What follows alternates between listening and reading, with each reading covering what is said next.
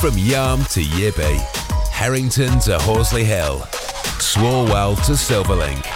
The North East Footy Breakfast with Roy, Steve and Ted. Right across the North East, the Red, the Toon and the Cat.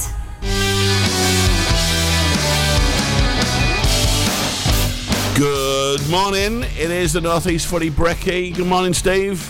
Good morning, Daz. Nice to see somebody's turned in anyway.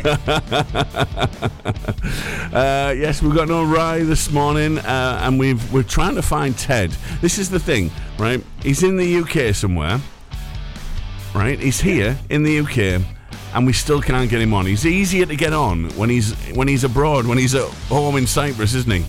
It's a new feature for the show. It's a bit like, do you remember the Big Breakfast when they had Mark Lamar on? It used to be, where are you, Mark? It's where are you, Ted? And if you'd heard some of the stuff we've heard off air, a couple of expletives followed by him sounding as if he'd taken a few helium balloons in. I don't advise anybody to do that at home, by the way, just in case Dave goes mad when he's listening to the show. But yeah, it sounded like, it was like... It was brilliant. It would have made great radio. You wouldn't have understood a word he was saying, but that's not unusual, is it? I was going to say about the same as always, isn't it? Steve, we've got a special guest with us this morning, though. Well, I'm glad that I booked this in right this morning, because Chris Nicholas is a good pal of mine. We've known each other many years. He's of the red and white persuasion, but he was at the Sunderland Till I Die premiere last night, so invited him on this morning to have a chat about that. He's got to get off to work soon, so I'm delighted we've at least managed to get somebody in from a Sunderland persuasion this morning. Chris, good morning. How are you doing? Morning, I'm very good, yeah, a bit tired. Had a late night last night, which is not normally me. Like, I'm normally in bed about 9:30, so staying up past that time was a bit of a struggle. But yeah, I'm feeling good, and the show's out today, like 8 o'clock this morning. The new season comes out, so kind of excited for that.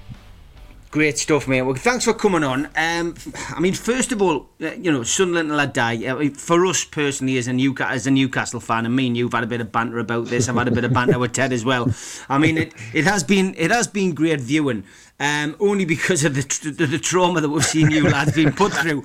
But I've got to be honest, as a documentary, I much prefer the way that this has been done as opposed to the way Newcastle's was done. Newcastle's really focused on the business and didn't really focus on anything else. What I loved about the Sunderland one is you can feel the passion, you can feel the love for the football club, and it did take you inside some fairly dark days, but also took you through some really interesting stuff behind the scenes, more football and more boardroom stuff with a bit of bite for me. So is this latest series following in the same vein from what you saw last night?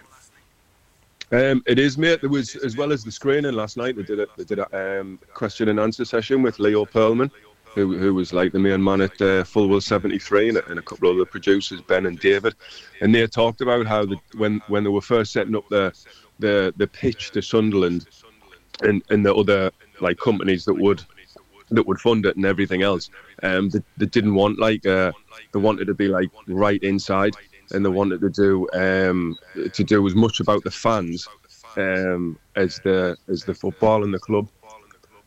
So it was that's how it came about. It came out the way that it was.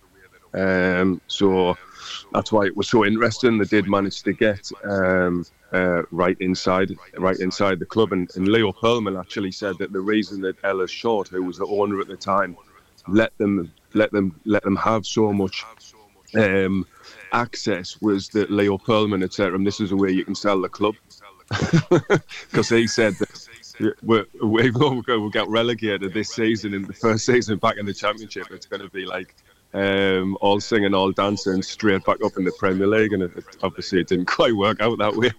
But he did sell a club, like, so. Yeah. I mean, I saw the local news last night. ITV were down there, Tyne Tees news, and I mean, it looked fantastic. Where was the event held?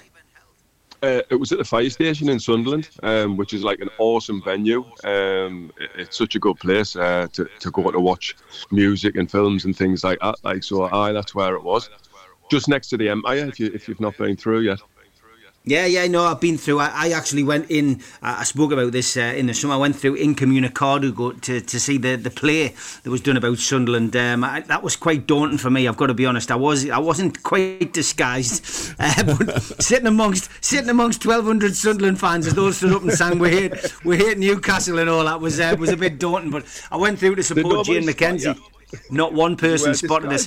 No, listen, I went my coat, had my hat on, and I sat there in the middle of all the Sunderland fans, and I really, it was so funny. And I've got to be honest, I told me mate to leave the engine running when we went out because I thought there's got to be one person who sees who I am. But I thoroughly enjoyed it because Jane McKenzie played one of the lead roles in that play, and she was absolutely brilliant. But I learned a bit about Sunderland. I learned a bit about the history of Sunderland from that anyway. I mean, I guess there would have been a few celebs there last night. Was there anybody from the current setup of the club? Yeah, there was a few players there. Like they were up on the side. I think Patrick Roberts, from what I remember, Patrick Roberts, Jack Clark, Anthony Patterson. Who else was there? Luke O'Nien, actually. Luke O'Nien, captain. He was part of the second question and answer. They did one before and one after. And he was on stage with Ben and David, the two producers, and a lady who was in the show. And he spoke really well about the club and his like connection to the club and the fans and everything else, and his time at the club. He was really honest about how like there's been good times and bad times for him personally. But everything he said, like the way he spoke, you can tell why he's such like a big figure at the club. He was really like sort of eloquent. It would be the way I describe it. Like, but he was a really good lad. Like. And is there any plans for another series? I guess the one thing Sunderland fans probably want is a series where there's a slightly happier ending. Yeah, well, this one actually ends when we got promoted from League Brilliant. One. That's the end of it. So the producers had said, like Leo Pearlman had said last night, that this was the end. So they haven't got any plans to make another series. But I guess if some success comes, I guess if we go up to the Premier League or whatever, they might sniff around again. Like, but at the minute, there's no plans to do anymore. So this one last night, it finished on a high and quite an emotional. I'll not put any spoilers in because obviously everybody knows that we got promoted, but there's other stuff in there that's really, like last night, like you would hear a pin drop at one point. Like it's a very emotional ending, and possibly not in the way a lot of people are expecting. So it's really worth the watch. Like, so at the minute, this is it. Like, they only showed the last episode actually where I wasn't in it. Oh, so, never. We feature in the first two episodes there. The producers were saying like so it's all good. Like, I've seen the trailer, and I've got to be honest. I mean, I don't know any of the people in it other than like obviously you know you're in this particular episode. I recognise some faces, but when you say it's going to end in a particular way, I haven't seen the trailer. I can imagine what it is, and I you know, again, we don't want any spoilers, and I haven't seen it, and I will watch it, but I have a feeling I know what's coming. But look, it's I think it's so well put together. I mean, I love the lads at Fulwell 73. I worked with them. I did Meet the Governor as a film many years ago. It was probably one of the funniest castings I ever went to because I got this from the agent. They want you to go down to London. This is the studio, and I went, Fulwell 73. I said, that's got to be something. This was before they'd really took off. So I went all the way down to London. I walk into this, what can only be described as a shrine to Sunderland Football Club, with seats from Roker Park in red and white scarves everywhere, tops all over the place, photos of Kevin Phillips scoring against Newcastle. And I was like, have I died and gone to hell here? And as I walked, get out straight away. No. And all I got from Ben, and it was, we thought it was you. And I was like, obviously they see me CV and that, you know, they know me IMDb, but yeah, they got us in, and I got the part. Fair play to them. They didn't put football ahead of it, but they're a great bunch of people. They're great to work with, and of course they've done you know, Sunderland Not Die, but they did I Am Bolt, which was huge. They've done so many great documentaries, and that, you know, and hopefully, I mean, that they are planning on setting up in the North East. Their plan is to do a big film studio in Sunderland, which, it doesn't matter where it is in the North East. Anything that's going to improve the acting side of things for me is a must. They showed it. I don't know if it's out publicly, but last night it's called the Crown Works. That's what it's going to be called, or that's their name Brilliant. For it at the minute. And they showed like a trailer for it, and it was a good 5 minutes long. This pitch, I guess it's what they're pitching to the government for funding and other people to fund it. But it's very much like, even though it's set in Sunderland, there's a lot of footage from around the North East. There's footage from the bridges on over the Tyne, and it's very much a North East thing. Even though it's centred in Sunderland, and it looks amazing if it comes off. I mean, for Sunderland and for the North East, and I guess particularly you, in the acting world, it would be absolutely superb. So fair play to them for kind of not forgetting their roots. I suppose they're doing really well. No, it's great stuff. Great to hear, and I wish them all the best with that. So, a lot of people will be wondering how you got an invite last night. Did you once play for Sunderland and people just can't remember your name? Are you? Have you been picked out of a hat by the owners? No. If I'd ever got on the books at Sunderland, people definitely wouldn't have remembered me name. 2 left feet like me, kidder. Ice Guys, what is Ice Guys? Tell us about it all, because I've watched this journey with interest on your Facebook, mate. We, we've supported each other over the last few years, and I've loved watching your journey, mate. It's been something which I've personally taken inspiration from, and I know lots of people who've joined you in your various sessions have done. But tell us where the idea came from, what you've done, and what you're currently doing. No, thanks for that, mate. Well, that's how we got on the show. My friend Mel, she works for Fulwell 73. She directs things up north, and it came from a Luke O'Nien post actually on Instagram a couple of years ago when he was struggling with his mental health. I think after he'd been injured, or when he was injured, he put a thing on Instagram. So they were looking for an angle on men's mental health, and what Ice Guys is, it's an organisation where we try to improve men's mental health. It came about. My friend set up Wild Sea Women. And that was a women-only group, and some of their partners were asking about a men-only group, which goes in the sea. We'll have dips in the sea every Sunday, and there wasn't one in Sunderland at least. So she suggested I set one up, so it kind of came from there. And how it started, it was kind of just a group of lads just getting together on a Sunday and getting in for a dip. And then it developed from there, really. We've been going almost, it'll be 4 years this June. And it developed from just lads dipping in the sea and having a bit of crack on a Sunday to we've set it up as a community interest company now. So it's developed from one dip in Sunderland. We've got one in Tyneside, which meets at Long Sands Beach. We've got one up in Northumberland, Boomer Beach, and then there's one over in Scotland in Ayrshire that meet on Prestwick Beach. And we've developed from the dips into different sessions. We've got a chess night and next week actually, and it's all over our socials. We've got an Ice Guys week where there's a session on almost every day of different things. We've got a beginners MMA, beginners rugby.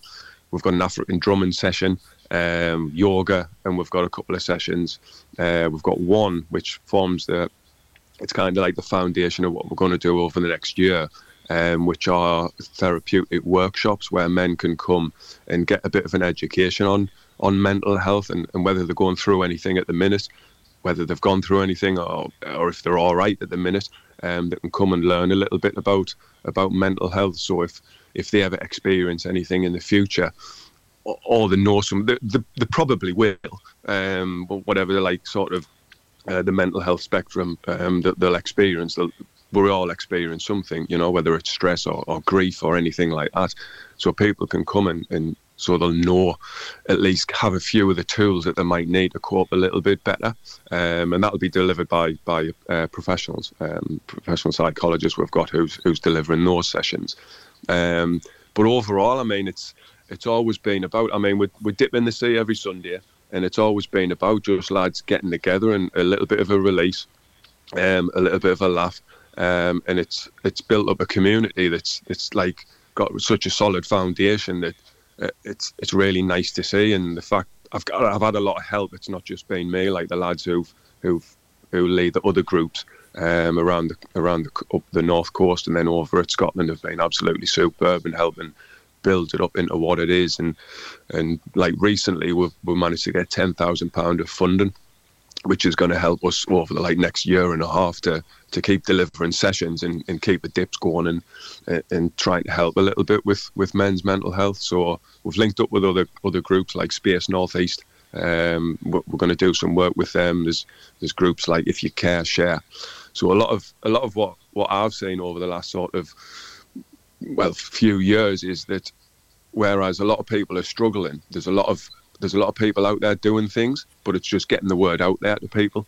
Because like men's mental health and women's mental health as well, but men in particular are really susceptible to suicide. And sadly, the suicide rates, particularly in the North East, is still tragically high. So anything that we can do as ice guys that'll help people a little bit, that's just what we're trying to do. So that's, to go back to why we're on Sunderland Till I Die. So they were looking for an angle for men's mental health, and then my friend Mel said, "Oh no, this guy who runs a thing called Ice Guys."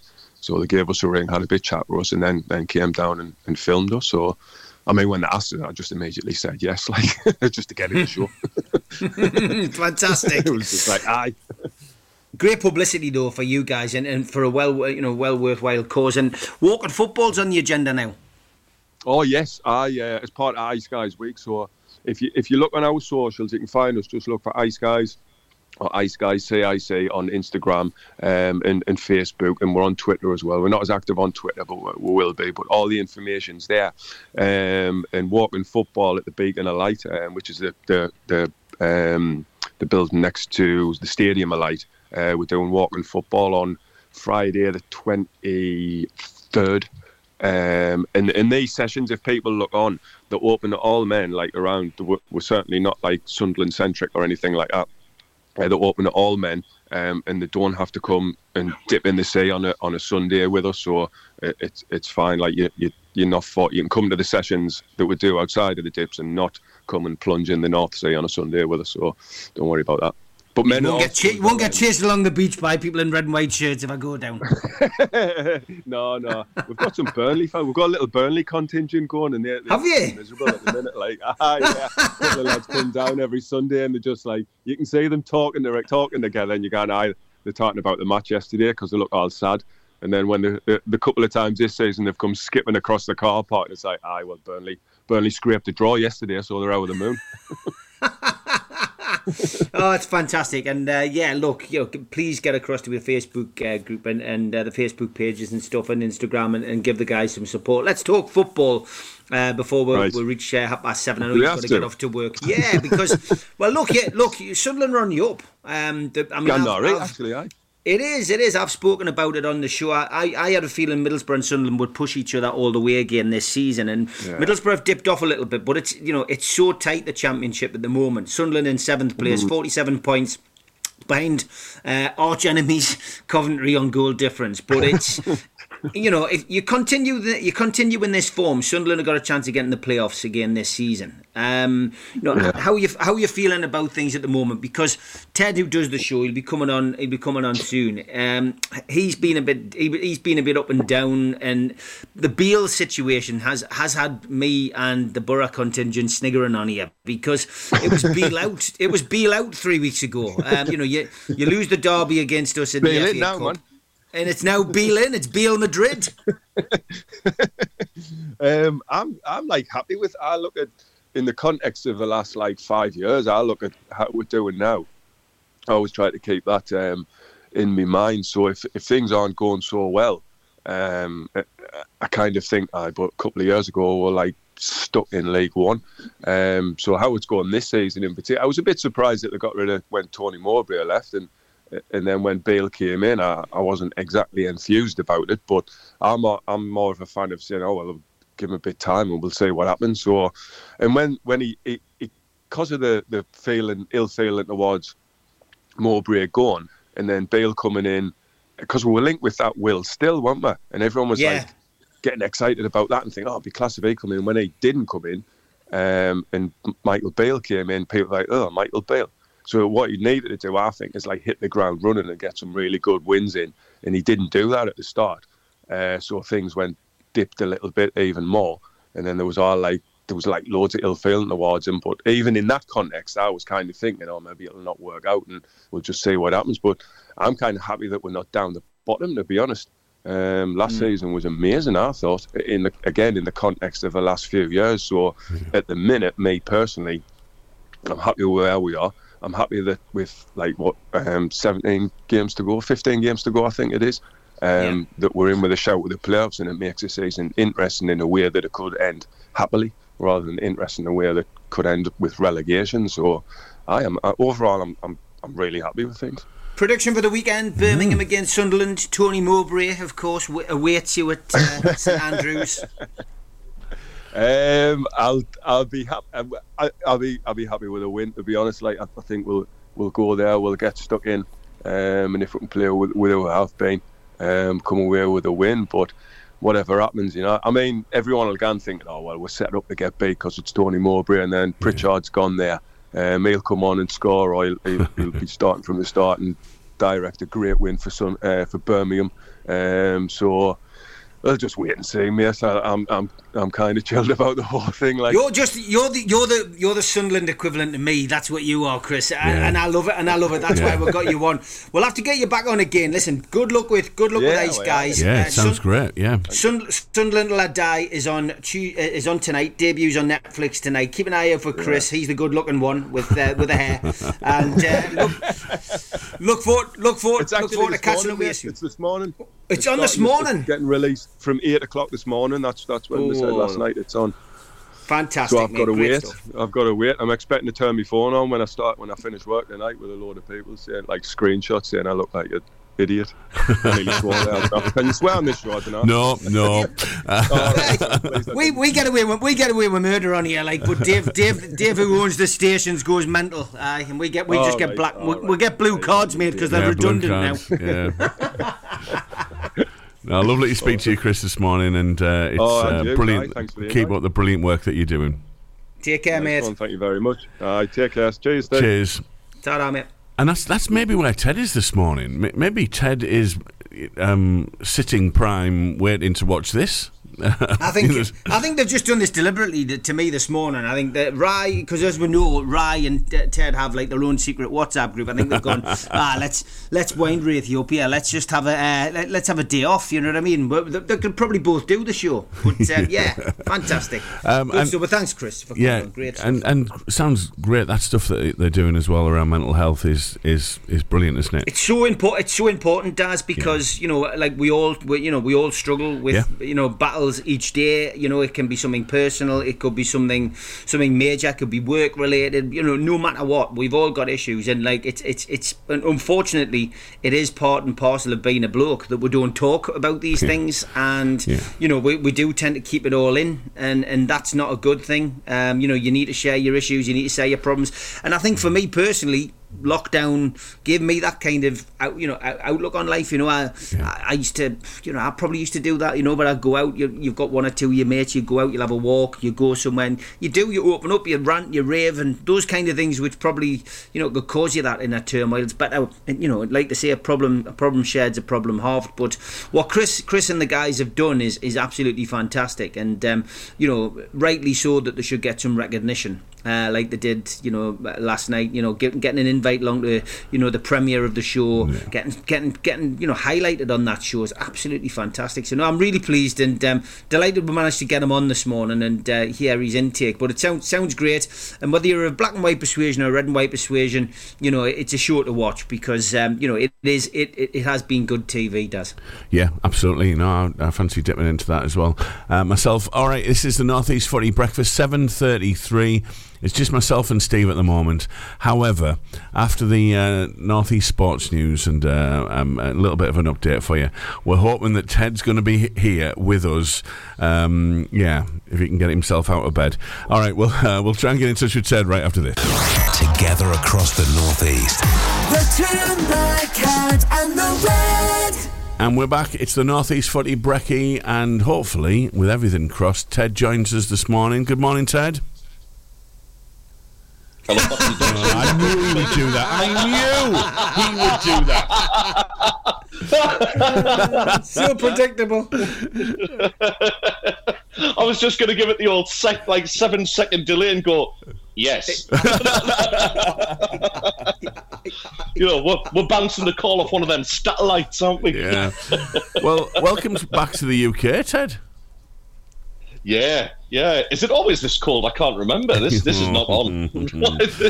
All right. This just isn't right. Yeah. But yes, it's nice to be back, lads. Yeah. Just like the arrival, Scooter back in the UK. Yeah. Do you know what? I almost used that as my little tagline this morning, but I thought, nah, that's a niche reference. That nobody's going to get that. How we doing, boys? Are we all right? Yeah, we're okay. Yeah, we're not doing too bad. We had the fabulous Chris on just a little bit earlier on talking about. I heard a little bit about that. Yeah. Great that. Yeah, talking about the new series and also the work. I'm a bit jealous, though, lads. Yeah. Steve's obviously got another Mackham friend, like, and Chris is a great lad.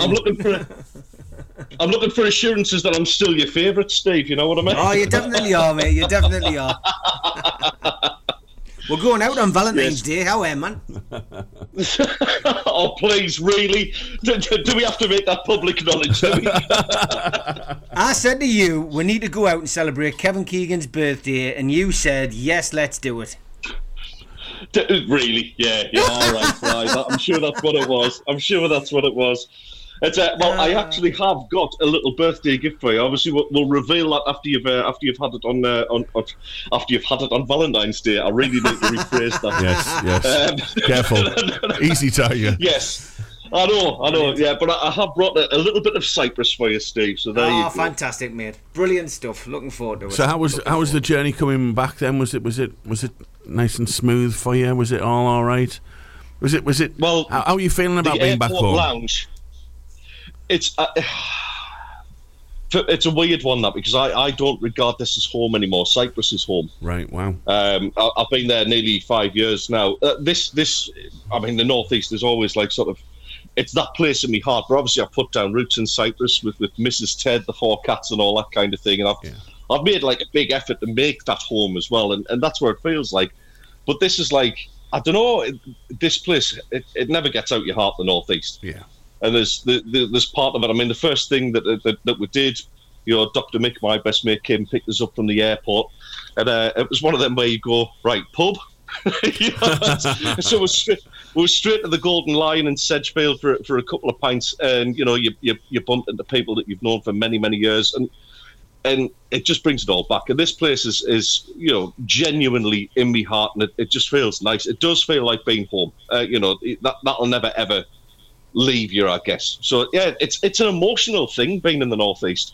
It's there's no place like it. Even the little infuriating things that you still miss, but you still love. So it's lovely to be back. The journey was great. I'm allowed to mention the airline. I flew by Ryanair, as I call it. Ryanair. Do you know what? It's the best experience I've ever had with them. They couldn't do enough for you. It was on time. They didn't throw the plane onto the tarmac like they normally do at Newcastle Airport, which was nice, because I'm a bit of a nervous flyer, lads. The only disappointing thing, I think, for me was the airport lounge wasn't up to much, lads. Right. Because I can't just mix with the normal public. Not anymore. No. I'm on the radio now, lads. I'm on the wireless. I can't do that. Yeah, the lounge was awful. The food was absolutely nasty. To the point that as soon as the belt sign went off, I unfortunately had to make a very quick run to the front of the aircraft. Oh, all right. So yes, it was an unpleasant experience, lads, but I'm not going to dwell on that too much. Lovely to be back. I can't wait to go and pick the car up, go and see my little mum, because I haven't seen her yet since I got back yesterday tea time. Yeah. So yeah, go and do all that and enjoy me week. Fabulous. Good stuff. Yeah, well, it's good to have you in the UK, Ted. And you've obviously this week that you've chosen to come home. As we've heard from Chris, they're launching the season 3 of Sunderland Till I Die. You'll be really excited about that, are you? I am, because I mean the first 2 series for me were a difficult watch. I talk about emotional connections with the North East. Look, I mean, the impact can't be denied of that documentary. It's had a huge impact on people. You know, this is what led to the Wrexham takeover. Was Rob McElhenney viewing Sunderland Till I Die and going, "Oh my God, I want to get involved in this. This is amazing." You know, to the point, I think there was actually conversations about, you know, wanting to get involved with Sunderland, but I think that was a little bit too pricey. And then obviously, you know, it materialised that they went and bought Wrexham. This is on the back of it. So seeing those first two series, and obviously I was already living away by the time the second series came out, and it was a difficult watch. It emotionally very, very like sort of challenging to watch as a Sunderland fan, and I'm sure other Sunderland fans would agree. So I mean, I watched the trailer for the third series. I'm actually going to watch a couple of episodes today just so I can review it a bit on tomorrow's show when I'm in the office. Yeah, I know. And even the trailer for season 3, honestly, genuinely a lump in my throat watching it. Just the trailer, and it's, you know, that there's a bit that sort of sticks in my mind. Why is it never us? And you know, that epitomises what it's like being a Sunderland fan. It's a friend of mine once wrote, and this is a few years ago now. And good morning, Mark, if you're listening, because I love this quote, and I will always mention this. Supporting Sunderland is like having an alcoholic, drug-taking brother. They will continually let you down. They will drain you of money, but you still love them anyway. And I think that's one of the greatest quotes ever about being a Sunderland fan. It really is. It's like sort of the disappointment season after season, but you still love me, and there's still hope there. And that's what I can't wait to see, is like sort of, you know, that passion, not just seeing the bad times of those two awful seasons, the back-to-back relegations, and the 4 years in League One. It's that little bit of redemption and that story back to the Championship and heading the club right in the right direction again. I can't wait to see that. Yeah. No, good. Well, I think we're all going to be having a watch of it this week, aren't we? I think it's intriguing. Absolutely. Yeah. Just to see what it brings up, and obviously it'll, you know, mean a lot more to you than it will to maybe others. But no, I think it'll be a really interesting watch, Ted. Yeah, absolutely. Can't wait for it. All right, I think we'll do a little bit of our North East club headlines, if that's all right, because it's we're a little bit overdue. Get my glasses on because I'm doing it from my phone. Yeah. Right, and we'll start off with some Geordie club news. Magpies and Proud. Mags News. Eddie Howe has issued a new positive Joe Willock injury update, with the Newcastle United boss hopeful we'll see the midfielder back in action before the month is out. Willock has been sidelined since November with an Achilles issue, his second injury of that kind in just a matter of months. Before that, the former Arsenal ace had missed the opening 9 Premier League games with a hamstring problem. Sheffield Wednesday defeated Birmingham 2-0 at Hillsborough in the Championship on Friday without on-loan Newcastle midfielder Jeff Hendrick, and it's now confirmed he wasn't named in their 25-man squad for the remainder of the season. However, he does remain on loan at Wednesday, as they only use 22 of the 25 slots, and he could be added at any time. And beaten by league leaders Manchester United in the last home game, Newcastle under-18s narrowly lost out to second-placed City at Little Benton on Saturday. The citizens opened the scoring through Luca Fletcher on 44 minutes before Darren Palmer replied in the 85th minute with his 6th goal of the season. However, the visitors regained the lead straight from the kick-off when German youth international Farid Alper Ruprecht beat Aidan Harris in the United goal. That's in Newcastle headlines on Tuesday morning. Mackems and Proud. Black Cats News. Back in the UK, Lazio reportedly interested in making a move for Joe Bellingham, joining the list of clubs interested in the Sunderland star. The 18-year-old younger brother of Real Madrid star Jude Bellingham has shone in the Championship this term, netting 5 goals and providing 1 assist across his first 30 league games, and has alerted some of the biggest clubs in Europe.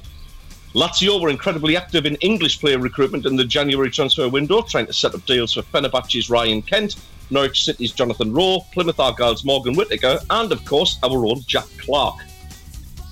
Sunderland Till I Die Season 3 is out today, and co-creators Gabe and Ben Turner, who are 2 London-based Sunderland fans, have been discussing the motivation behind the show while describing the last season as a love letter to Sunderland. In an interview with Sunderland Nation, Ben claimed, "We sort of come to realise that there needs to be something more in the story than just the action you're watching. And as Gabe says, we just have such a romanticised and loving image of Sunderland in the North East. It's like a love letter to a place that feels like it was so full of dreams for us." Sunderland Till I Died, like I said, is on Netflix as of today, and I'll be giving my own little review on tomorrow's show. And finally, Michael Beale has gone on record to say he's been just as impressed off the pitch with Jack Clarke as seeing his exploits on the pitch. Beale went on to say, "I can see that he's super fit, he wants to get better, and so he's asking questions. He's improved defensively since I've been here, just by taking on some advice. In the big moments in the game, he doesn't go hiding and he steps up for his club and for his teammates. He's calm in front of goal. I wouldn't want to compare him to anyone, but I would say this is an impressive young man, not just an impressive footballer." They are your Sunderland headlines. Smoggies and proud. Borough News. Matt Crooks has penned a parting letter to Borough fans after his move to MLS club Real Salt Lake was finalised.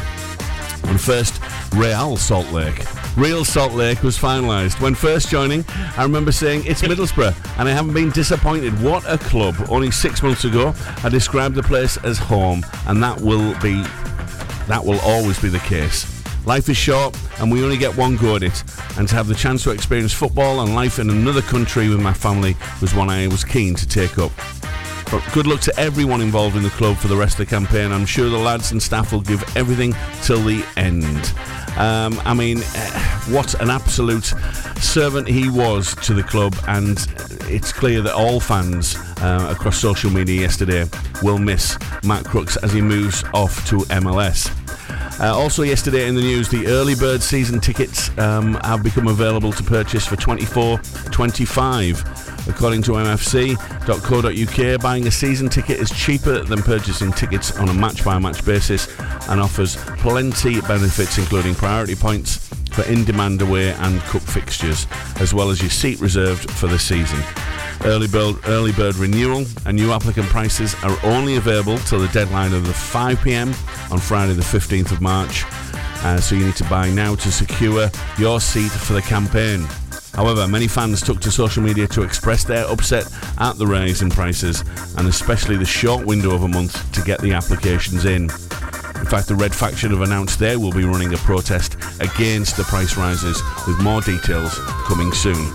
And that's your Borough headlines.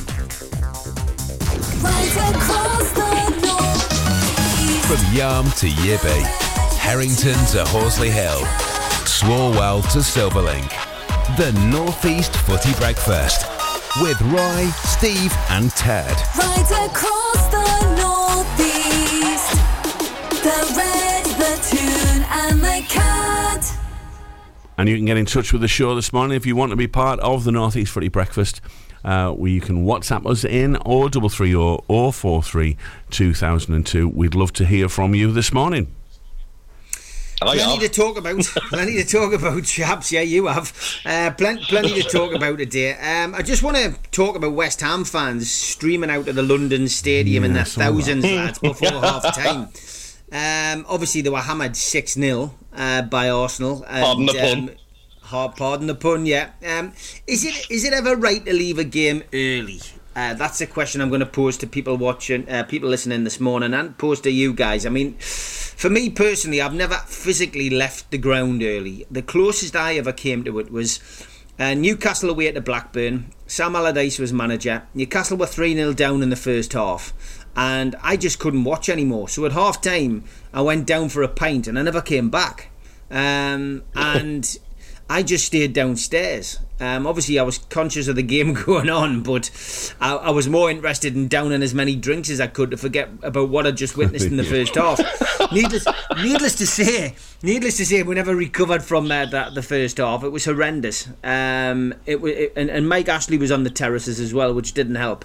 I've got to be honest, but yeah, I mean, I've never physically left the ground. I've never left the ground. I've never done it, and ever since that, I've never done it. And I mean, even the Arsenal game at home, 4-0 down at half time, I stayed and watched the full game, and that's the beauty of football. Newcastle come back in that game, and Czech Teoti got an equaliser. We drew 4-4. We could have gone on to win that game. So you never know what is round the corner. That's the beauty of football. But the whole idea of support and supporters is that you support your team, through thick and thin, win, lose or draw, chasing the Premier League and the Champions League or facing relegation. You support your team, you go and watch your team and you support them. And of course you'll have an opinion, things aren't going right, but you don't just chuck your towel in just because you're not getting the result that you want. You've got to support them. The team needs your support even more when they're down like that. And it wasn't all West Ham fans. I mean, there was a period when they went 5-0 down and they started singing their anthem, Fortune's always hiding, I'm forever blowing bubbles, was echoing around the stadium. But there was huge gaps. Lots of people had left. And I just, is it right to leave a game early, Ted? I think it's a personal preference thing. I kind of understand why some people would do it. And I've been guilty of it myself. The last time I was over, funnily enough, I took Mrs. Ted to go and watch Sunderland against Stoke City. Because I'm a born romantic like that. I took her there. It was absolutely chucking it down with rain. We end up getting thumped 5-1, and 5 minutes before the end, it's like, oh, come on, let's go. Because we were sitting at the front, just getting rained on, bit of a miserable experience, and you kind of think, yeah, I've had enough, kind of thing. So it's down to preference. I mean, for one, I'll just a quick word on the West Ham thing. You may remember it was when I first started doing the show with you lads. One of the subject matters was teams that you absolutely cannot stand for no reason whatsoever, and mine is West Ham. So to see West Ham supporters miserable and leaving the stadium just brings joy to my heart. It really does. I can't stand West Ham. I can't stand this whole the West Ham way and all that kind of thing, particularly because it's David Moyes and he I was just about to say that. Is it a David Moyes thing? Well, yeah, because he had a hand in destroying my club or having a good go at it. So anything that pours misery on David Moyes is a great thing in my opinion. So yeah, I was delighted to see West Ham teaming out the stadium as if there'd been some sort of fire drill. It was just brilliant and a tremendous performance from Arsenal itself, as we said. The one that I can't understand, Steve, is when the team's winning and people leave early. This is what I was going to lead on to this.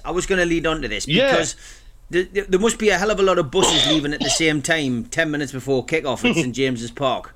But yeah, and that's annoying, isn't it? Yeah, because I mean, I could even see it in our last game as well. You're 3-1 up. You've come from 1-0 down. Second half performance is as good as anything that Sunderland have played this season. 3 great goals, and you think like a bit of a turning point. The fans were behind Michael Beale and what was going on there in his personal life as well. And like there was almost like oh my goodness, there's a feel-good factor returning to the club here. And then it's like, right, 80th minute, I'm off. You think, what you doing? We're 3-1 up. Like, see the game out and give the lads some appreciation at the end, I just don't understand it. It really, really annoys me that. Being disappointed and like sort of showing your disappointment by leaving early, I get it. I'm not saying everyone agrees with it. I'm not saying it's a good thing or a bad thing. It's down to personal preference. But leaving your seat when your team's winning and you don't show your appreciation at the end, I just think it's bad support. I've never understood it. I never will. And something that I'll never, ever partake in. What about you, Daz? Yeah, I saw the footage of the fans leaving at the weekend, and it didn't surprise me. I don't know. I don't have Ted's hatred of West Ham at all, and because that's a strong word. Just intense disliking. Yeah, all right. And there is part of me that quite likes them because you dislike them so much. There's a bit of that. No, but you don't do that. you stick by it, and even if, like Steve said, you just go downstairs and have a pint, and mull it over with your pals and drink your sorrows, but yeah, leaving the stadium, right, that's it, I'm off, I'm not having any more of this.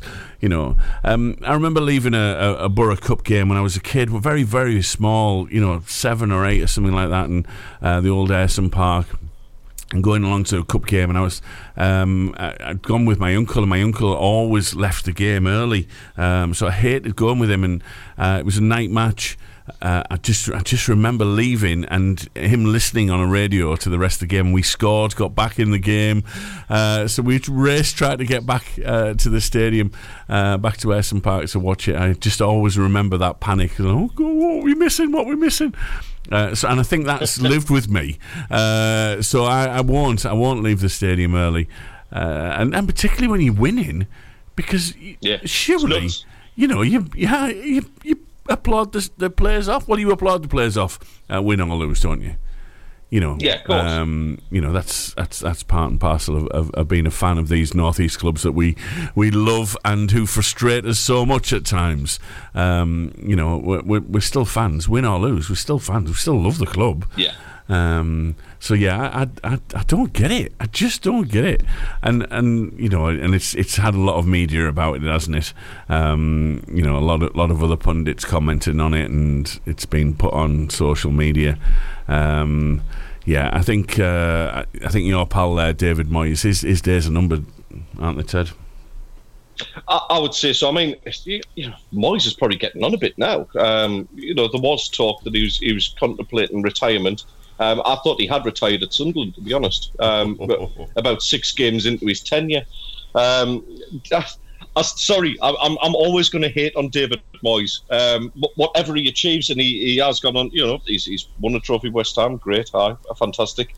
But I think it was 3 games into his tenure as Sunderland manager saying, yeah, we're going to be in a relegation battle. It was like right at the beginning of the season. It was just incredible. It was brilliant, just remarkably negative. For a Geordie, of course it is. It's gold, isn't it? The manager coming out with something like that. It was just incredible, and there's not a kind word. Apparently, even the tea lady at the stadium couldn't stand him. He was just an absolute misery to be around, So, yeah, I'm never going to have anything nice to say about Moyes at all. His days may be numbered at West Ham. He has won them a European trophy, albeit like sort of the netto equivalent of one. But yeah, it's no love lost for him on Weir side at all. He was one of the big factors in destroying the club. What do you think? I mean, one of the things that came out yesterday, Steve, was Michael Carrick linked with the West Ham job. Yeah, I saw that. Yeah, that was strange, wasn't it? That was a strange. I mean, he's going to get linked with lots of jobs, I think, Carrick. I mean, he is on the up, I guess. And I think, West Ham would fit, but he's going to get linked with Manchester United. He's got the links there as well, isn't he? But I think he needs to walk before he can run. And I think because of the feel, there's a feel good factor at Sunderland. There's a down and out feeling at Borough at the moment, and I think these stories tend to come about when fans are on a downward spiral. But I don't see Moyes getting sacked. I mean, look, he won them their first trophy in years last year. One result doesn't change things. They're going through a bad spell. So is Aston Villa. No one's shouting for Unai Emery's head at the moment. Look, Moyes has done well. He did brilliantly at Everton, and then he took the poison chalice at Old Trafford. He didn't do well at Sunderland. I didn't think he would pick himself back up after that, but he's proved me wrong at West Ham, and I guess it's fine. It's knowing the time to quit, isn't it? This is a key season for him. I think if they fall out of the European spots and they don't win anything this season, then there will be question marks over Moyes going into next season. So maybe he should retire gracefully from that position and look for another job. It'll be interesting to see what happens. But Premier League's a funny old league. Anything can happen. Arsenal won 6-0 at the weekend. They could easily go away next weekend, and I think they play Burnley and get beat. So anything's possible, and West Ham could go on a little run. But interesting stuff. I don't think Borough fans need to worry, though. I can't see Carrick going to West Ham anytime soon. No, I agree. See, I think otherwise, lads. I really do. West Ham, whether you like them or not, and I don't, West Ham, they are a decent-sized club, and it would be a logical step for Carrick to get into the Premier League. I think somebody like Palace, listen, Middlesbrough are a bigger club than Crystal Palace. All ends up. They really are. So I can't see him going there, and he was linked with their West Ham. He's got that link, hasn't he? Because he came through their youth system. He had a successful stint there. I think, he's well respected there as well. I genuinely think Michael Carrick is destined for a big job. And I'm talking like a big job like Man United. Not right now, but looking at his tactical nous and the way he can change a game with limited resources, by the way, at the minute. I'm so impressed with Michael Carrick. I really am. I think he's going to a wonderful coach and getting the best out of a squad of players that's been decimated by injury. The way they've had to sell players. Players have left to go to the MLS, of course. And I just think Carrick is destined. And I think West Ham would be the ideal kind of stepping stone to get to a Man United style position. Because let's face it, I mean, Middlesbrough, they're certainly not going to go up this season. I think we can probably safely say that.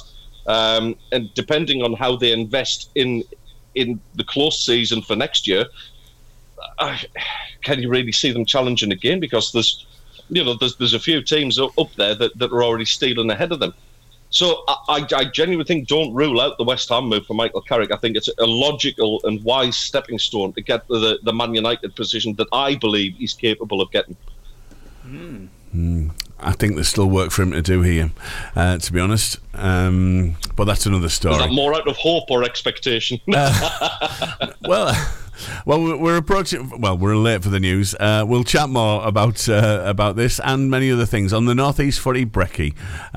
It's Steve and it's Ted and myself, Daz. Hello. Yes, hello. As we chat over and mull over all things North East football as well as everything else, and we'll be back to do more of that after this.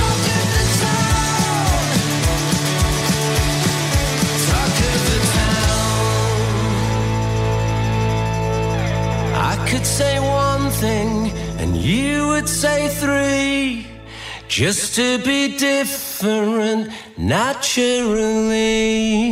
How about that? Shed 7 and Talk of the Town. Brilliant. Yeah, absolutely brilliant track. On the North East Footy Breakfast this morning. Great album. It's 8:10. It is the North East Footy Breakfast. It's Steve, it's Ted and Daz.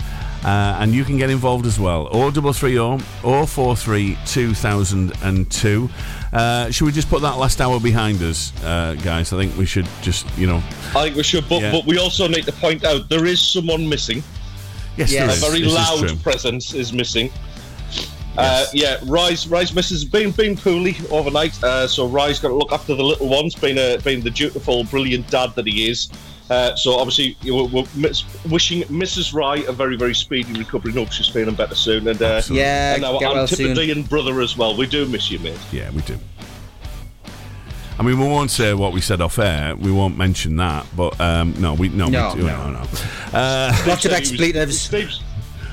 I don't think he's talentless at all, and to be honest, I reckon it's Bam stealing ideas off him rather than the other way around. Like you said, you can get in touch with us, sure, via WhatsApp 0330 043 2002. We'd love to hear from you right across the North East on the North East Footy Breakfast. So much more to chat about, gents.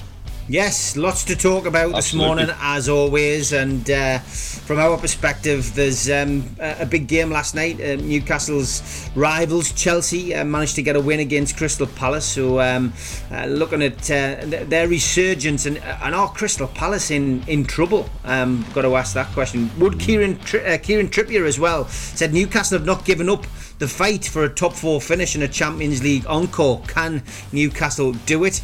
Declan Rice refused to celebrate after scoring his goal for Arsenal against his old club West Ham. Should players just celebrate? And Calvin Phillips has criticised Pep Guardiola handling of him at Man City, calling him overweight. What's your thoughts on that, being fat-shamed? Manchester United insisted they're going to work with Norman Whiteside as well to find him a new seat at Old Trafford. The former player's wife branded the decision to move him an absolute disgrace. Should ex-players really get a priority inside the football stadium? And here's a one. There's been a private meeting of the Premier League and the Championship clubs which took place last week, which was set up by Burnley chairman Alan Pace. Anybody got any ideas what they were discussing? Any suggestions what they were discussing? Maybe WhatsApp. Would be interested to know that. But as always, we have some club headlines to get through before we come to the topics. Magpies and Proud. Mags News. Eddie Howe has issued a new positive Joe Willock injury update, with the Newcastle United boss hopeful that we'll see the midfielder back in action before the month is out. Willock has been sidelined since November with an Achilles issue, his second injury of that kind in just a matter of months. Before that, the former Arsenal ace had missed the opening 9 Premier League games with a hamstring problem. Sheffield Wednesday defeated Birmingham City 2-0 at Hillsborough in the Championship at the weekend without on-loan Newcastle midfielder Jeff Hendrick, and it's now confirmed he wasn't named in their 25-man squad for the remainder of the season. However, he does remain on loan at Wednesday, as they've only used 22 of the 25 slots, and he could be added at any time. And beaten by league leaders at Manchester United in their last home game, Newcastle under-18s narrowly lost out to second-place Manchester City at Little Benton on Saturday. The citizens opened the scoring through Luca Fletcher on 44 minutes before Darren Palmer replied in the 85th minute with his 6th goal of the season. However, the visitors regained the lead straight from the kick-off when German youth international Farad Alfred Ruprecht beat Aidan Harris in the United goal. That's in Newcastle headlines on Tuesday the 13th of February. Smoggies and Proud. Borough News. Matt Crooks has penned a parting letter to Borough fans after his move to MLS club Real Salt Lake was finalised. When first joining, I remember saying it's Middlesbrough, and I haven't been disappointed. What a club. Only 6 months ago, I described this place at home, and that will remain. But life is short, and we only get one go at it, and to have this chance to experience football and life in another country with my family was one that I was keen to take up. Crooks continued, good luck to everyone in the club for the rest of the campaign, and I'm sure the lads and staff will give everything till the season ends. Up the Borough from Tree. Social media lit up yesterday with many fans expressing their best wishes for the player, who has always been popular with fans. However, many questioned why he was being allowed to leave with the current firepower shortage. And early bird season tickets are now available to purchase for 24.25. According to mfc.co.uk, buying a season ticket is cheaper than purchasing tickets on a match-by-match basis and offers benefits including priority points and in-demand away and cup fixtures, as well as your seat reserved for the season. Early bird renewals and new application prices are only available until the deadline of 5 p.m. on Friday, so you need to buy now to secure your seat for the new campaign. However, many fans took to social media to express their upset at the rise in prices, and especially the short window of a month to get your applications in. The Red Faction have announced that they will be running a protest about the price rises, with more details coming in future days. That's your headlines for the Borough. Mackems and Proud. Black Cats News. Good morning, Sunderland fans. Lazio are reportedly interested in making a move for Joe Bellingham, joining the list of clubs interested in the Sunderland star. The 18-year-old younger brother of Real Madrid star Jude Bellingham has shone in the Championship this season, netting 5 goals and providing 1 assist across his first 30 league games. And that's alerted some of the biggest clubs in Europe. Lazio were incredibly active in English player recruitment in the January transfer window, trying to set up deals for Fenerbahce's Ryan Kent, Norwich City's Jonathan Rowe, Plymouth Argyle's Morgan Whittaker, and of course our own Jack Clark. Sunderland Till I Die Season 3 is out today, and co-creators Gabe and Ben Turner, who are 2 London-based Sunderland fans, have been discussing the motivation behind the show while describing the last season as a love letter to Sunderland. In an interview with Sunderland Nation, Ben claimed, "We sort of come to realise that there needs to be something more in the story than just the action that you're watching." And as Gabe says, we just have such a romanticised and loving image of Sunderland in the North East. It's like a love letter to a place that felt like it was just full of dreams for us. So Sunderland Till I Die is on Netflix as of today, like I said, and I'll be giving my own little review on tomorrow's show. And finally, Michael Beale has gone on record to say he's been just as impressed off the pitch with Jack Clark as seen his exploits on the pitch. Beale said, "I can see that he's super fit, he wants to get better, and so he's asking questions. He's improved defensively since I've been here, just by taking on some advice. In the big moments in the game, he doesn't go hiding and he steps up for his club and for his teammates. He's calm in front of goal. I wouldn't want to compare him to anyone, but I would say that he's an impressive young man, not just an impressive footballer." There are your Sunderland headlines. From Yarm to Yibby, Harrington to Horsley Hill, Swalwell to Silverlink. The North East Footy Breakfast with Roy, Steve and Ted. Right across the North East, the Red, the Toon and the Cat. Okay, Kieran Trippier says Newcastle haven't given up hope of another top 4 finish and a Champions League encore. Can Newcastle United do it this season? I'm going to say no, lads. I'm going to say that Newcastle will finish in the top 6. I think, from my perspective, I think there's 4 teams better than Newcastle this season. I think the luck that we've had with injuries, seems to be continuing. Callum Wilson going down at the weekend with another injury. Will Isak be fit for this weekend? Potentially, but how long before he's out injured again? Nick Pope, of course, potentially coming back in March. Joe Willock due back before the end of this month, but we just seem to be getting one in and losing one, and no team can continue in the same vein as they did last season, and claim a Champions League spot with consistent injuries like this, and that's the reason. I think there's 4 better teams. I think that the top 4 will be the top 4 that finishes there. I think, to be honest, I think 6th and 7th will be between Newcastle, Manchester United and Aston Villa. You've got to see on current form that Manchester United have got the bit between their teeth. They're starting to find their feet. They're starting to play like a team. And he's finally getting them to understand what he wants, and I think that Manchester United will probably sneak into that 5th place. I think it'll be between Villa and Newcastle, 6th and 7th. I think Newcastle will finish 6th. I think Villa are on the crest of a slump at the moment. I think things are starting to catch up with them, and they are struggling. And there's some big games to be played. Newcastle have got to play Spurs at home, they've got to play Manchester United away, and they've got Chelsea, and they've got Arsenal away as well. Those 4 games, I think, will be will probably decide Newcastle's fate. I think Newcastle can go down to to Manchester United and Arsenal and come away with a point or 3. Maybe my mindset will change, but at the moment I just don't see how Newcastle can do it. There's nothing wrong with having the ambition. There's nothing wrong with exuding positivity and saying that that's what our aim is. And if that's the motivation in the dressing room, and you fall short, then you're going to fall into a European spot.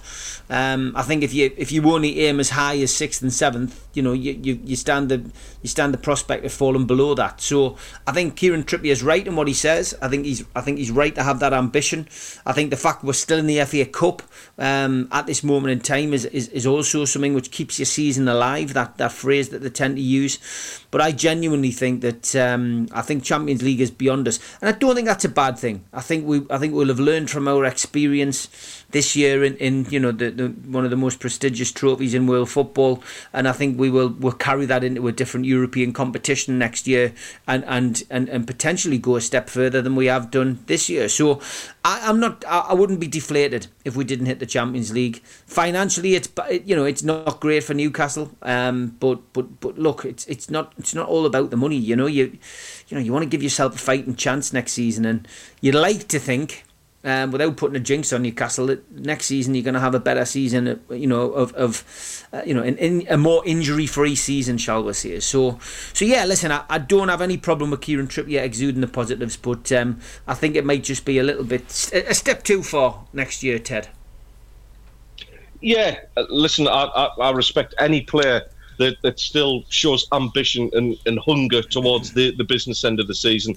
No matter whether you think it's likely or not that they're wanting to get to the top 4, it shows that there's some hunger there. And I think with all of that unrest, Bayern Munich went pretty aggressive after Kieran Trippier, it has to be said. They really wanted him. you would think that might unsettle a player. But whatever you think of Newcastle and Newcastle's players, that's the kind of hunger that you want to hear. And he wants to win, and I don't think that's going to harm Newcastle at all. I agree with you. I think it's going to be a step too far, Steve, this season, certainly. I think player recruitment is going to be all important in the close season for all three North East clubs, to be honest with you. But for as far as Newcastle are concerned and their kind of their ambitions, they've got to, for me, they've got to be a top four side next season. When we're talking about this time next year, we're going to be, I would have thought anything outside of the top four next season is going to be a little bit of a disappointment, and maybe Eddie Howe looking over his shoulder a little bit.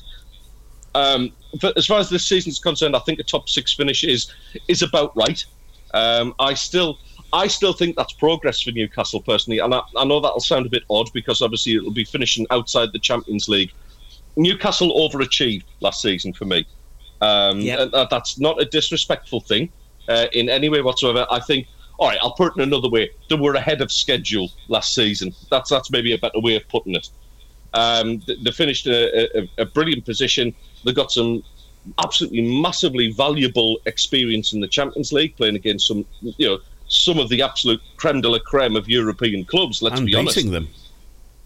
Yeah, absolutely. I mean, the PSG game, that was absolutely incredible. I know I kind of poo-pooed it at the time because it was all right, they only had Mbappe, but listen, brilliant experience for them, and I think they go on and build that. Europa League, the only thing that I would be concerned about if I was a Geordie, and there by the grace of God I'm not, thank you, but yeah, I just think that the fixtures are a little bit more mean when it comes to the Europa League.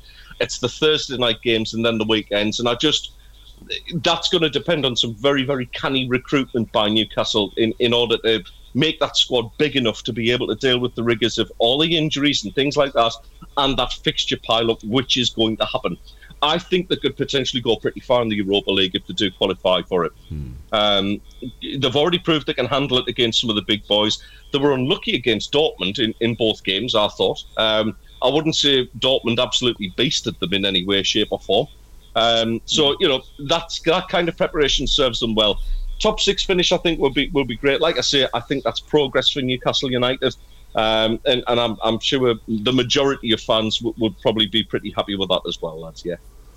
Yeah, I think a top six finish is reasonable. One of the things I wanted to ask you though, Steve, talking about next season is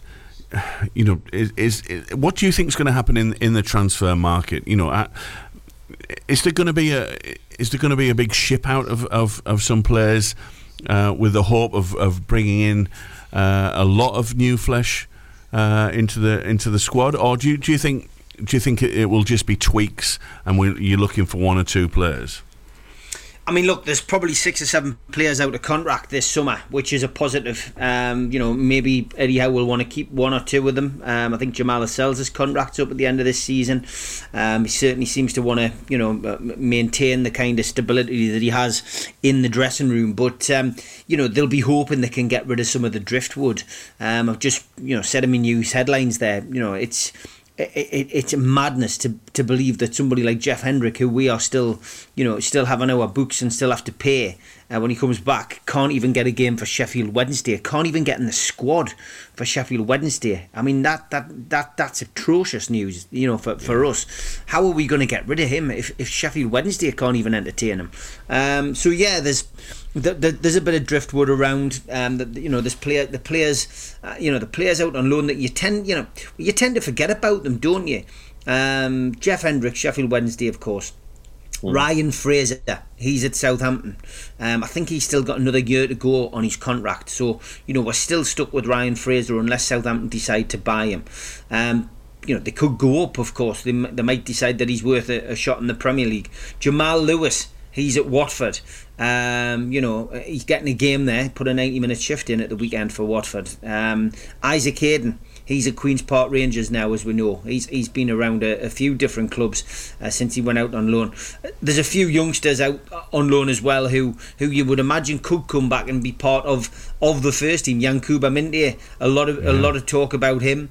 Of course, he's at Feyenoord. He's still getting his game time. Bit of criticism he got in the last couple of weeks, but he's still got 70 minutes at the weekend. Harrison Ashby's at Swansea City. He's back now from his hamstring issue, but I don't think he's fully recovered from it, and I think he's now going to be sidelined again for maybe a few weeks with muscular injury, which tends to happen. And Garen Kwal, of course, the Australian international who Ryan knows so much about, not really getting a great deal of time at Volendam, which is again a bit disturbing really when you think about the furore he was met with when he came to Newcastle, and then he just seems to have hit a bit of a brick wall in his progression. So there's players to get rid of, there's players that you can develop. Newcastle will have money to spend though. They've got the Salah money coming in, they've got the Adidas money coming in. There's money to spend, and that's the key really. Am I expecting them to be frugal and not spend a great deal in the summer? No, I'm expecting them to spend some money. How much, I don't know. I've seen suggestions Newcastle could spend 250 million in the summer. I don't know. What does that buy you now though? 2 players? Yeah. Well, Chelsea's prices. It just depends. I don't think to the level that Newcastle. To the level that Newcastle are probably aiming for, Steve, 250 million, in all seriousness, isn't going to mean like 7 or 8 players. I reckon 3 to 4 absolute top signings is probably the way it would go. I think Eddie Howe is more of a fan of quality over quantity. Would you say? Well, look, he just wants players that are going to come in and fit the dressing room criteria and obviously be able to play football. When you look at the windows that Newcastle have had since the takeover, I think they've taken their spending over 220 million, which is a lot of money. But if they're talking about doing that in one transfer window, that's what some people are suggesting. I'd find that hard to believe, especially with Eddie Howe constantly talking about FFP. I think there just needs to be there's going to be a bit of business, isn't there? There's going to be a bit of business done, and like I said, the sponsorship's the key. Adidas and Salah putting money in is the key, and for me personally, we need more of that. We need a training ground sponsor. You need a stadium sponsor. Those are the kind of things which will help Newcastle progress. But it's such a frustrating thing. You got the takeover you wanted, but you can't spend the money. And they're constantly trying to put obstacles in our way as well to stop us to stop us buying players, which is frustrating. Newcastle were linked with Billings from Bournemouth yesterday, but talk about Joe Linton potentially going out. I mean, that's a downgrade for me. That's not an upgrade. Joe Linton's a far better player than Billings. But we've got to accept, and Newcastle fans have got to accept, that we're going to lose players and we're going to lose heroes. You're going to lose players that you wouldn't expect to see leave. Hopefully not the likes of Bruno, but we're going to have to accept that nothing stays the same forever. It's always been the same, so there will be 1 or 2 maybe shocks going out the door.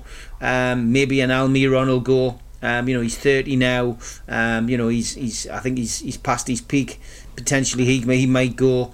There's got to be a big name go to bring big names in as well. You know what I mean? That's just the way. That's just part and parcel of it. So it's an interesting summer for Newcastle. A very interesting summer. There's no doubt about it. So 8:30. I think we should go to some sports headlines and some weather. Yeah, and we'll be back with more North East Footy chat right after this. Together across the North East. The Toon, the Cat and the Red. Welcome back to the North East Footy Brekky show. And Declan Rice, in that 6-0 rout of West Ham, refused to celebrate the goal that he scored, and what a goal it was. Should players just celebrate, Ted? Well, I mean, the thing is with Declan Rice, he didn't want to go against the grain. Rice. I like it. It's very good. You've thought of that. Oh. Yeah, you thought about it. Been working on that. Been working on that for about 30 all. seconds. Oh, you massively underestimate how long I was working on that. Literally, rice. What can I do? Rice gags. Rice, baby. Yeah. Yes, absolutely. Yeah, that was in there as well. I just couldn't work it into a joke. But anyway, yes, back to the subject in hand. I think it's respectful. I don't think it's like sort of it's wanting to appease the fans, and I think it's a nice touch when those fans have supported you, especially in Declan Rice's case. He was there from being a kid, and not wanting to sort of anger the fans that once supported him, that helped him develop his career. I think it's a nice touch. I really do. I think it's a genuine thing. I don't know. It's a bit of a strange one. I know everybody has a differing opinion on this. I just find it respectful to the fans. Would I do it myself? I guess if I was a Sunderland player leaving and coming back, it depends on the circumstances in which you left as well. Let's face it. Yeah. Because we all remember Darren Bent celebrating like he just won the World Cup when he played for Burton Albion and consequently, relegated us. But then again, he's just a scumbag who left for more money. So, so there you go. It depends on the moral compass of the player. I think it's just respectful to the fans, lads. That's my view on it. Yeah, and there's a lot of argument, isn't there, that the current club, they pay you wages. They're the ones that you should be going out and playing for. Which no one's denying that he doesn't give it everything. He scored a rather cracking goal against his former team. But yeah, I quite like to see that. It's a respect thing. I'm big on respect. And I do like to see that the players respecting where they've come from, respecting their roots. If they've only played there for a little bit, I think it does. I think you're right, Ted. I think it comes down to the relationship with the fans. If you've got a good relationship with the fans, if you've left on good terms, the club, and when you come on, those previous fans will still clap you when you come on. Then rightly so. But yeah, I think that was a good example there, and I'm sure there's been more over the years where players have gone back to teams and celebrated like they had won the cup in front of the fans, just to stick it back up to them for the abuse that they've got. I mean, I personally think that you're getting paid by that club. I understand the sentimentality, but are the West Ham fans really that bothered when they're 5-0 down and Declan Rice strokes the 6th in? Those are who bothered to stay. All he's going to get is a bit of stick. But yeah, I can understand it. But you're getting paid by the club. You should support it. Just go with the flow. When do you get a chance to celebrate a goal? It's usually spoiled by VAR. But nowadays, just celebrate. You're playing for a new club. You need to show your love for them. But it is one of those things. I understand it's difficult and. I just thought I would get your opinions on that. Other topic I had today was Calvin Phillips. He's criticised Pep Guardiola's handling of him at Manchester City. I mean, obviously we knew things weren't going well. He wasn't getting a game. Didn't really play much football over the last couple of years. But he claims that he's been called overweight. I mean, should you? Christ, I wish I looked that overweight.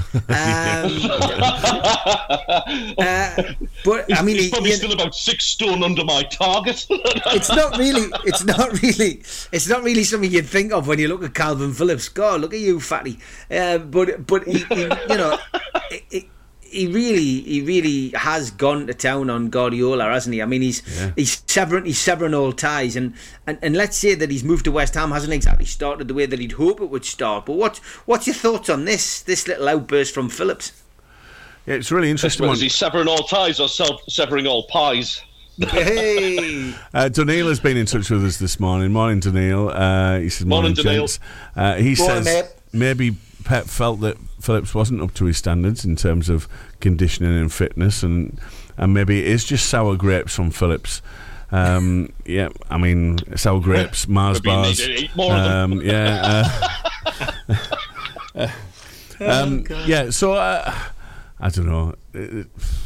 He's obviously had a tough time there at City, hasn't he? It would be really interesting to find out what's gone on there. You know, it was clearly a very unhappy time for him, and to come out and criticise one of the best managers in the world, yeah, he's certainly got some neck on him, hasn't he?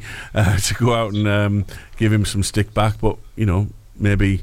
I think he's within his rights. Yeah, I was just going to say maybe because the way that he's been treated, you know, that's how he's felt he needed to react. Yeah. Listen, I mean, Calvin Phillips is an undoubted quality midfielder. When he played for Leeds, he was rightly in that England squad, and somebody who I personally thought we could, you know, maybe even build a team around for a few years to come. He's the typical, you know, I love these kind of players, a defensive midfielder who can win the ball and just pass it 5 or 10 yards. They were crucial back in the 70s and 80s as a footballer, you know, the likes of Jan Molby. They are still relevant now, and they'll be the future of football for many years to come as well. They're the heart of a team. Yeah. And for a lad like that to be kind of just ostracised from the first team, just not getting a sniff of football, are you going to train as hard? Are you going to, you know, condition yourself to have that mental strength to do that without getting a sniff of first team football? Must be incredibly difficult to do. And yeah, maybe there is a couple of extra pounds. I mean, God, none of us can talk, lads. You know what I mean? Our very own fat club itself is kind of, you know, a testament to how much of a struggle that can be. But yeah, listen, I think he's entitled to have a little bit of a go. His career has basically been put on hold since he's been at Man City. Whether he's been poorly advised in the move there, you know, not being given all of the details about what his expected role at the club would be, which was, you know, pretty much kit man or ball boy for the last 12 to 18 months. He's bound to be a little bit bitter about his lack of opportunities, and I think, you know, all right, ultimately they still employ him, but yeah, I'd be a bit miffed as well, to be honest, and I'd probably be having a bit of a pop. Yeah, I would agree. I think he's just, you know, he's just. Again, it depends where this interviews come from, but he's clearly not happy. You know, and why would you be when you're not playing football? But you know, Gareth Southgate clearly sees something in him and has continued to involve him in the international team. But yeah, to call him overweight, maybe a trip to Specsavers. It's a wonder that Specsavers haven't been onto that over the course of the last few days on social media. Man United have insisted that they're going to work with Norman Whiteside to find him a new seat at Old Trafford. Now, I found this story fascinating. Yeah. His former player's wife has branded the decision to move him an absolute disgrace. I mean, maybe they were moving him away from some fallen masonry. You know, they might have been doing him a favour because, as we know, Old Trafford has fallen down, as the song goes. But yeah, I mean, should ex-players get priority in a ground? You know, I mean, Whiteside was a hell of a player, late 80s, early 90s. You know, there's no doubt about it. He's a Manchester United legend. But I mean, should he really be getting priority? And you know, in this situation. I think we're seeing the tide change at Manchester United, and I think this is, you know, the start of the Ratcliffe crew really starting to you know, get a foot in the door and change things. I don't think that they should have special preference. Whiteside was a wonderful player, and I think we were robbed of an even better career, to be honest, due to injury. Arguably one of the best left foots that we've seen in top flight football. Great player, but you know, ultimately he's not up there with a Cantona or a Schmeichel or somebody like that. You know, people who won an absolute shed load of trophies with them, and even then, do they really deserve, you know, a free seat, almost like a throne to sit on, like some Roman emperor? I don't agree with it. I really don't. Yes, absolutely welcome them back to the club anytime that they're there, and get them a ticket somewhere, you know, to go watch the lads when they go and return. If, you know, the likes of Niall Quinn, Kevin Phillips, people like that, some of the 73 winning lot, you know, Mickey Horswell's a regular attender at the Stadium of Light. But, you know, I don't think there's any of them would be diva-ish enough to kind of demand special treatment or anything like that. A little bit of humility wouldn't go amiss there from Mrs. Whiteside as well. But to give you the there's background fans- here. Give you the background here. Basically, Go on. Manchester United are moving a whole block of loyal supporters. His wife says that a lot of supporters have expressed their fury to her. So basically, it doesn't matter whether you've been a loyal supporter or a legend of the club. Man United can just dump you from your seat when they feel like it, so they can expand executive seating. It's an absolute disgrace. She then went on to say, I'd like to make it clear that this post is not just about Norman. There are a whole block of loyal supporters who expressed their views to me at the West Ham game, but they feel as if they've got no voice or platform to voice their anger. Manchester United have responded to say they've got the greatest respect for him, but they've insisted the reasons for the relocation are valid despite the anger of season ticket holders. So it's a relocation problem, which we've had at Newcastle. I'm sure Sunderland have had it in the past as well. Newcastle. Well, there you go. So there we go. I mean, it's she's not happy though, and he's the youngest person to score for Manchester United. Of course, got the winner against in the FA Cup final. He is a legend. And I think Manchester United could have done without this bad PR just when they're starting to get things right on the pitch. Just one of the things that you mentioned there about her reaction was that she was so disgusted by this. It's brilliant, this word, disgusted. We talked about this on my show yesterday. I just wondered if you'd heard this, guys. Conservative Lord Bethel of Romford, right, went onto social media over the weekend to call something disgusting. He said, "This is disgusting. What are these companies thinking of? The executive team and board and the shareholders should be ashamed of themselves," he said. And then he went on to do another tweet and he said they should be ashamed. What do you think it is that has upset Lord Bethel of Romford so much that he took to Twitter, to X, to say that something was so disgusting, and what were these companies thinking of? What do you think it could be that he was so upset about, gents? I've got a theory. I think his good friend, the Right Honourable Lord Dave of Roberts, has told him that foie gras is no longer available in Waitrose. Now that would be disgusting. No, it wasn't that. Steve, any ideas? Yeah, it sounds like it sounds like something daft, doesn't it? It sounds like he's been on a train or something, and they've taken something off the menu on the first class, yes, on the first class breakfast or something like that. They've replaced bacon with hash browns or something. Well, with everything that's going on in the world right now, for Conservative Lord Bethel of Romford to be posting these scathing tweets, you would think something so disgusting, something ashamed of themselves. It would be that bad. Well, what he was actually describing is Domino's Pizza and Cadbury have got together to make a Domino's cookie that has a whole cream egg in the middle of it. Ooh. Yes, Right. Now they were eating this on Good Morning Britain this morning. Yeah, and it's all because... Oh, no. Domino's Pizza and Cadbury are wringing their hands, thanking Lord Bethel for all this publicity, because it's been all over the media. It was on the telly this morning, and it's all because of, this cookie that has a cream egg in the middle. I mean, I don't find that disgusting. I don't know what you gents think. I don't like cream eggs. I think they're vile. Oh, so you're with Lord Bethel? Are you? I'm moving up with the gentry. Yes, absolutely. I can't stand cream eggs. I don't know what it is about them. I just think they're just sickly nonsense. I don't get it. I don't get it at all. The big debate on Good Morning Britain was whether you could eat a Cadbury's cream egg inside the cookie in one go, because obviously you can eat a Cadbury's cream egg in one go. Yeah, of course. But can you do it with the cookie? And I think they failed miserably this morning trying to do that. If you put a caramel egg in it, I would smash it, mate. I'm telling you now, I'd smash it if it was a caramel egg in the middle. I mean, it's an interesting I'm happy concept. to test this theory. Yeah, well, live on air tomorrow. What about a batter, like a Mars bar in batter? Yeah, anyone ever had one? Absolutely. Yeah, I tried one in Glasgow a few years ago. Yeah, the greatest Scottish treat I ever had in batter, right, was something called a stonner. Okay. And this came with a health warning in the takeaway as well, right? A stonner is a jumbo sausage that is then wrapped in doner kebab meat and then deep fried in batter. Wow. Wow.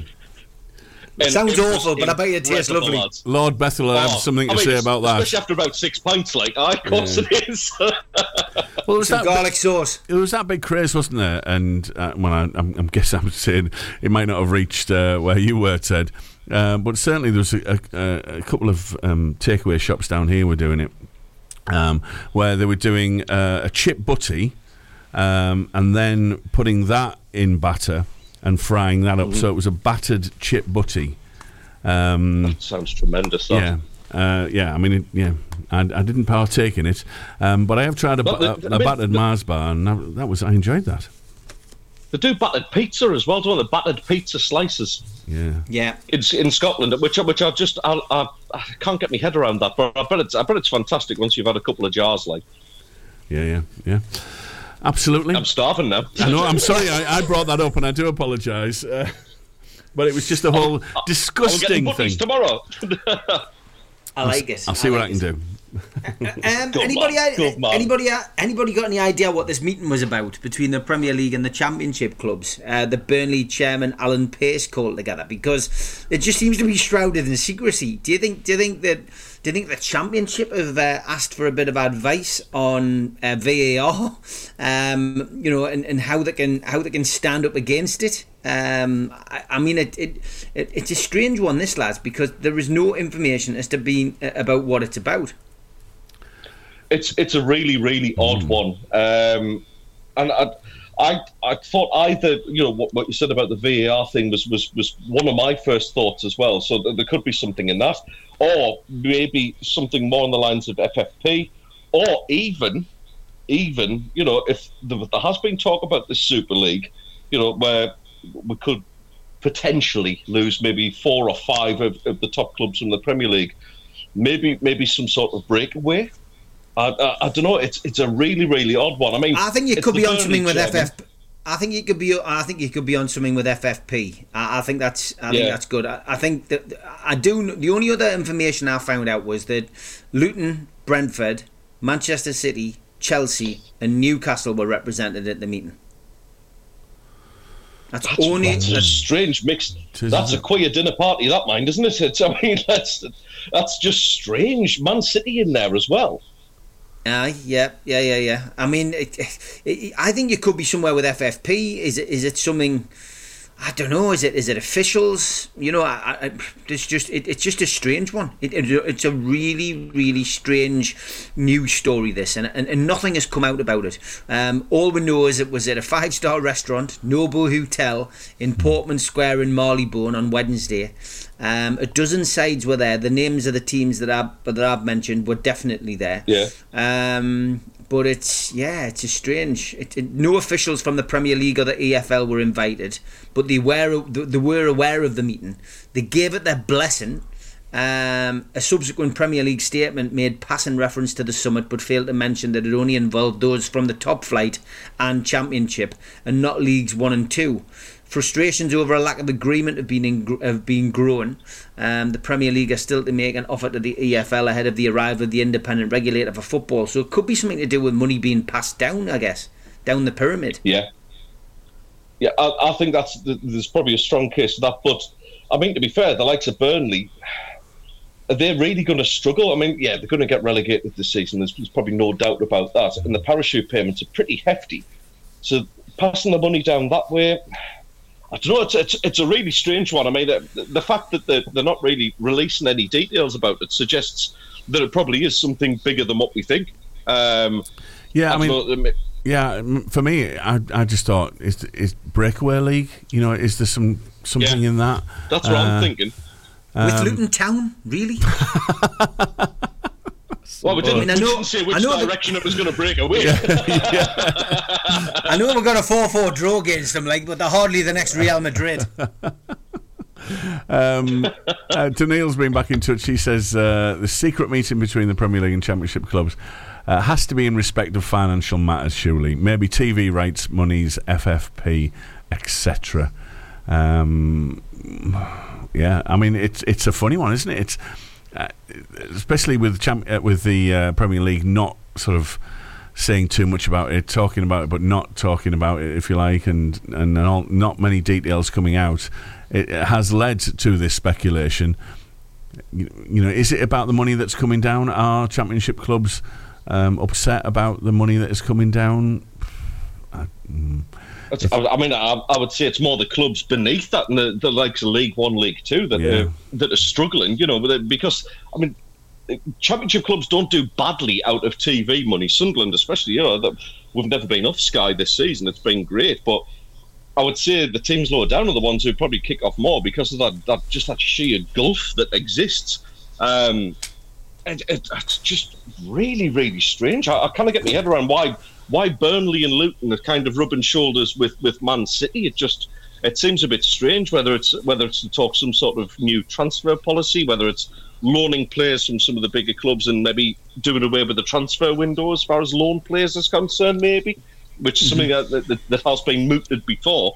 Yeah, time will tell. I mean, if it's anything serious, I'm sure the press won't be far from getting to the real reasons behind it. But yeah, very intriguing, strange mix of people though. Yeah, very strange indeed, and we made it, Daz. God, at 7 o'clock this morning, did we think we would make it to this point? We really did not. But thank you, gentlemen. I can only apologise. No. It was. Thank you both very much. This has been the North East Footy Brekky this morning. If you missed it, you missed an absolute treat. You can listen again.